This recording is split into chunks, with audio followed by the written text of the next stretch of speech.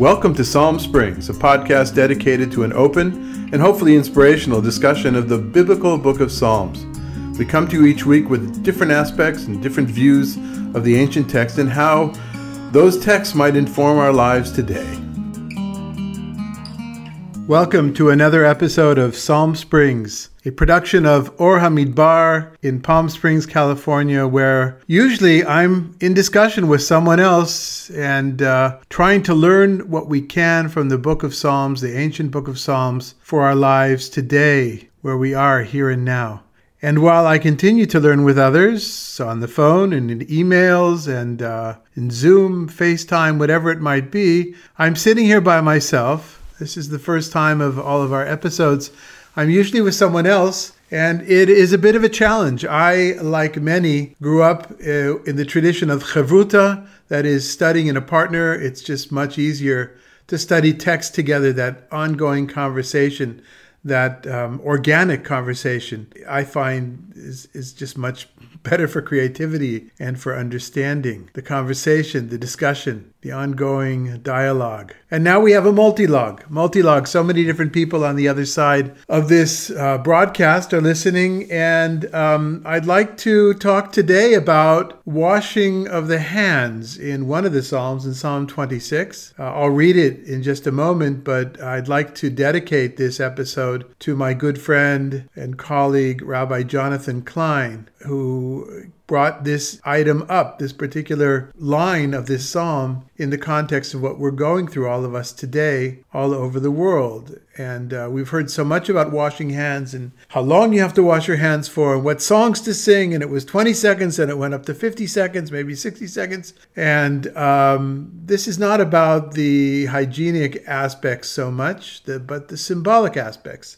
And why don't I go ahead and read the psalm first, and then we'll talk about that particular line with some of the other ideas that are passed down to us through this psalm. Psalm 26, and I'm going to read from Robert Alter's relatively new commentary for David. Judge me, O Lord, for I have walked in my wholeness, and the Lord I have trusted. I shall not stumble. Test me, O Lord, and try me. Burn pure my conscience and my heart. For your kindness is before my eyes, and I shall walk in your truth. I have not sat with lying folk, nor with furtive men have dealt. I despise the assembly of evildoers, nor with the wicked have I sat. Let me wash my palms in cleanliness, and go around your altar, Lord, to utter aloud a thanksgiving, and to recount all your wonders. Lord, I love the abode of your house, and the place where your glory dwells. Do not take my life's breath with offenders, nor with blood-guilty men my life, in whose hands there are plots, their right hand full of bribes. But I shall walk in my wholeness. Redeem me, grant me grace. My foot stands on level ground. In the chorus, I bless the Lord. Well, there's a lot of similarities, of course, between this psalm and the first psalm, Psalm number 1, in which we are told that the blessed person, the fortunate person, is one who does not sit with silly people, with non-productive people, with negative people. And here, too, there's a list of kind of negative types, the wicked and furtive and lying folk. And of course, I'd like to go from the simple meaning of the text here to the metaphor, as we will do with the washing of the palms, washing of the hands. Here, we pride ourselves in this prayer, this very personal prayer of this psalm, whether it is for David or whether it was David who wrote it, however you wish to believe. The poet, the psalmist, is saying to God, please don't judge me harshly. I have tried my best to hang out with the best types possible, right? To really stay away from those that might influence me to do evil. I'd like to look at that metaphorically now, though, in our own situation of staying at home, in this state of physical separation, physical distancing, yet at the same time social bringing close, trying to find other ways to be close with the members of our family, our loved ones, our friends, our communities. And to look at this metaphorically, not as that I'm doing my best, Lord, to stay away from these evil people, because God forbid anybody in the homes in which we're living, I would have hoped that that would be the case. None of those people are evil, and we can't really stay away from them if we're living in the same house, if we've been isolated together in the same building. But to see these as metaphors, as the things we usually do in our life. The people here in this psalm are the regular people that are out there on the street, in this case, perhaps in the temple, in the marketplace, in business, wherever they might be found, the people you run into. The psalmist is saying, well, I stay away from those bad influences, those not so positive people. Here I'd like to say that maybe we see those people as habits, and that we might be able to say in our prayer to God, I have stayed away, or I'm at least trying to stay away, from those negative habits, whether they have to do with health, whether they have to do with ethics and how we live our lives, and how we manage our souls, our relationships with other people that we continue to have through electronic media or in person with the people in our own homes. And those are the people that we are listing. Those are not the people, those are the people, the quote people, those are the habits that we're telling God that we're trying to stay away from. And then at a certain point, we go to this washing of the hands, which in the psalm is a metaphor. I don't really think it has to do with washing hands, although we'll talk about that possibility in a second. It's a metaphor for I've washed my hands of these bad, evil people. Now I'm turning it into, well, I'm washing my hands of these bad, evil habits. And that, I think, is actually the simple meaning of the text here. It has to do with not necessarily what your own hands have done, but what you've done in your soul. Many interpretations see in this a reference to idolatry, right? I've washed my hands of idolatry. Neki chapayim in many contexts, the clean of hands refers to those that stay away from idolatry. In rabbinic understanding, both in the Talmud and Midrash, there's this idea that I've washed my hands from gezel, from theft. And then it goes on to give an example, for instance, in the Midrash. For instance, don't think that you can do something with something that's stolen and it will come out positive. Like if you've stolen a lulav, something we use on the Feast of Sukkot, of Tabernacles, a palm frond, no matter how hard you pray, it won't help. You're holding in your hands, literally holding in your hands, something what you've done wrong, a sin. And so whether it is the actual washing of hands, of using the hands, or whether it has more to do with the heart, as is seen in later literature, especially the Musar literature. I'm thinking in particular of Mesilat Yesharim in the 10th chapter, the attribute of nikayon, of cleanliness.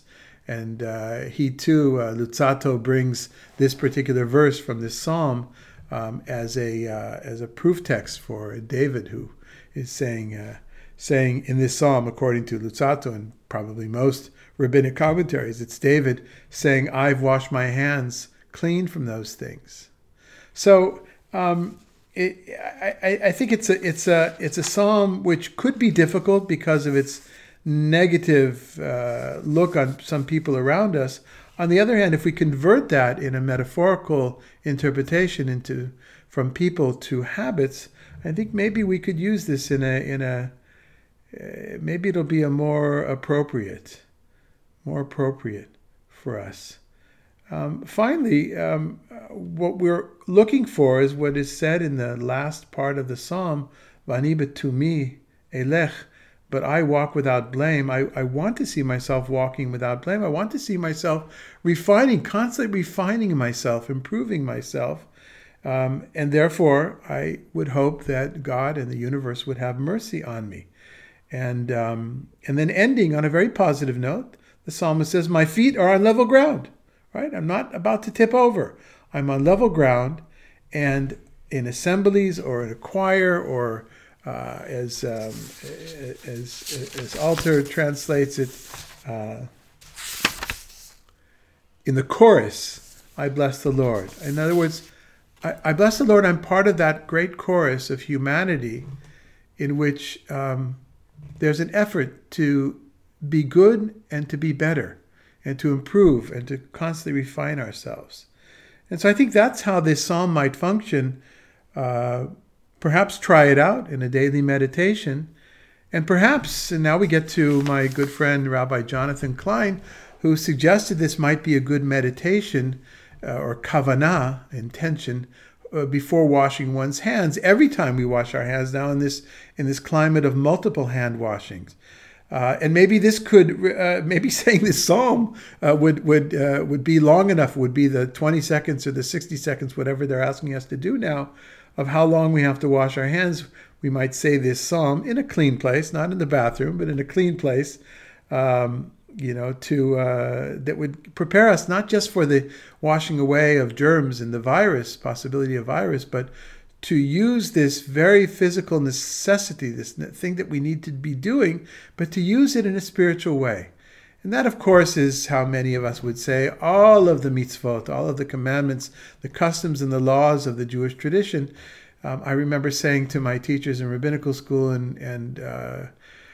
getting grilled over this particular point. I remember saying, if a particular halakha, a particular Jewish law, has no educational value, then there's no point in doing it. At which point, those that were in charge of my rabbinic education said to me, then how are you different? This was a conservative rabbinical school, conservative Judaism. Rabbinical school, they asked me, well, then how is that different than the Reform movement, which kind of said that from the 19th century onwards? To which I answered, I don't know. I don't define myself by what I'm not. I can define myself by what I am. And I would say the same thing here. We can define ourselves by this act of washing hands, not only for the hygienic aspect of it, but also for how it might improve our character.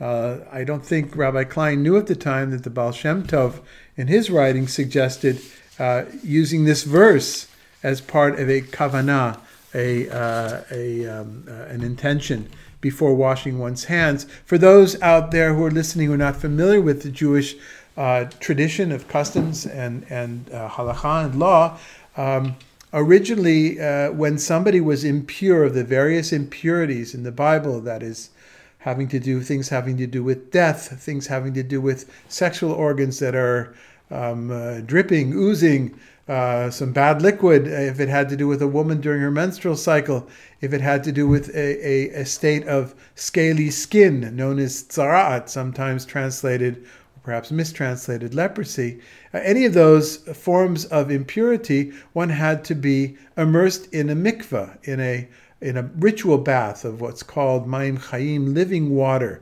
and in the time of the temple, indeed, not only the priests and the Levites that were serving in the temple had to be cleansed of the spiritual impurity. This is not about dirt.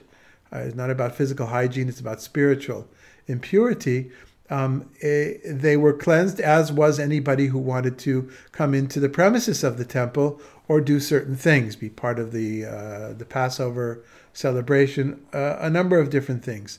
And with the destruction of the temple and therefore the cessation of those kinds of purification, acts of purification, the rabbis of the Talmud came up with a few alternatives, mostly symbolic, for instance, washing one's hands.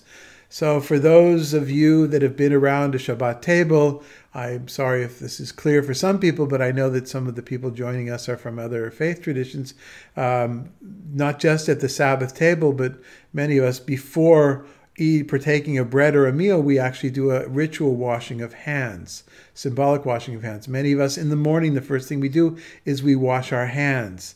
That is to purify ourselves from the impurity, and I would be making quotation marks in the air, whatever they're called, air quotes, the impurity of sleep, because our Jewish tradition teaches us that you are 1/60th dead in your sleep. I think that comes from the fact that most people actually die in their sleep. And therefore, your whole body was impure, but all the impurity left your body except for your fingertips. Therefore, you wash your hands in the morning. There's a custom that maybe you know. If you live in Israel, you've been to a Jewish cemetery, a uniquely Jewish cemetery. There's a place to wash one's hands at the exit of the cemetery. Here in the United States, very often, and perhaps in other places as well, the meal that is served, Sudat HaHavra'ah, that's the meal of kind of coming back into the world, slowly coming back into the world, that the mourners eat. And when people come over to the house of someone sitting Shiva, the 7 days of mourning in their house, there will often be a pitcher of water outside the door to wash one's hands. That's what all this is about, symbolic washing of hands. And so I truly want to thank my friend Rabbi Jonathan for suggesting this psalm. And I hope that in the days to come, I will get a little bit more sophisticated in the various technologies so that I can have a discussion with someone else at the same time, and we can continue providing these chevruta, these study partner kind of editions of Psalm Springs. There's one more point that I'd like to make, and that has to do with another chavruta of mine. That has to do with Reverend Kevin Johnson of Bloom in the Desert Ministries here in Palm Springs. We have recorded one or two Psalm Springs episodes together, and I'm often in study with him, including Wednesday evenings. We co-teach a class dedicated to a close reading of the book of Matthew, the Gospel according to Matthew. And while we are still in, I think, chapter 6, and we'll be doing this live stream this Wednesday. If you look at the Or Hamidbar Facebook page, if you look on our website, there will be a link there as well. And maybe already by that time, we'll be doing it in Zoom. Whatever it is, there will be a link to what we're doing, the live streaming. And although we're only in verse 6, I have already been studying and preparing. And what I'm reminded in this particular verse of washing of the hands in our psalm is also the scenes towards the end of the book of Matthew. I make it clear to everyone in our class that right now I'm just studying Matthew, so it's not about the parallels in the other Gospels, which I'm sure there's a lot of light to be shed. This is not about what actually happened. This is just a textual reading of the Gospel according to Matthew, how that author of that book chose to describe this narrative. And when we get towards the end, you may know there's a trial put on, and the governor Pontius Pilatus is getting very frustrated with the priests, the Jewish priests, and the Jewish community, and he sees that the crowd mentality is getting a little bit out of hand. And finally, in chapter 27, verse 24.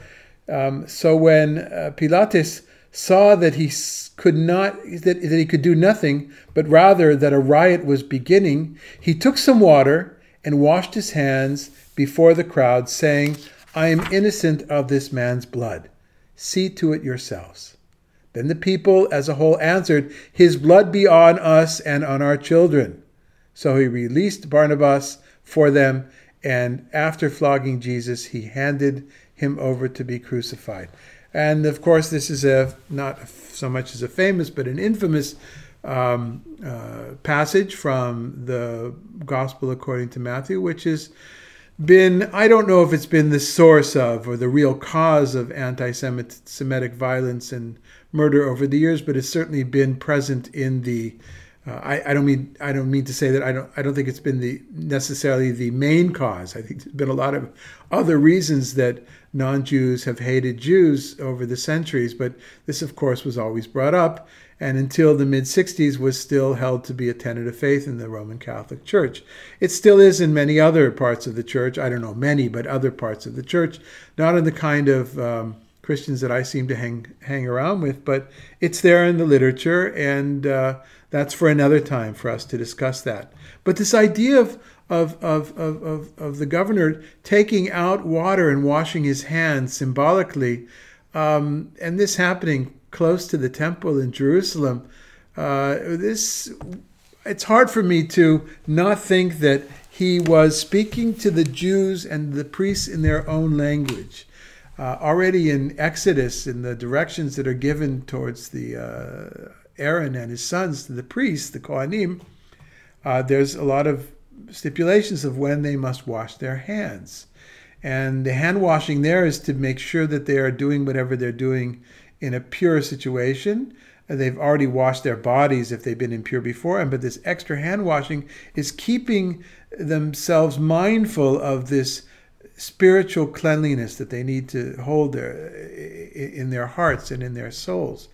And so, and some people, by the way, many of the commentators, I would say, I haven't really found it in the Jewish commentators, but in some of the Christian interpretations of this psalm over the last 100+ years. Already, the earliest I saw is Briggs. I think his commentary is in 1906.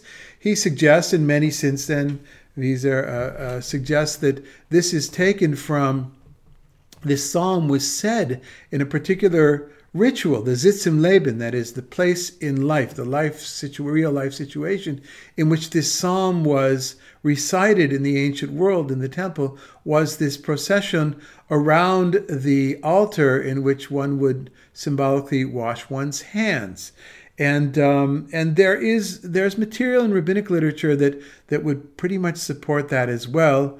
I don't know if that's the case or not the case. But Alter really wants to steer us aside from that and is kind of asking us to please consider that this is just a metaphor.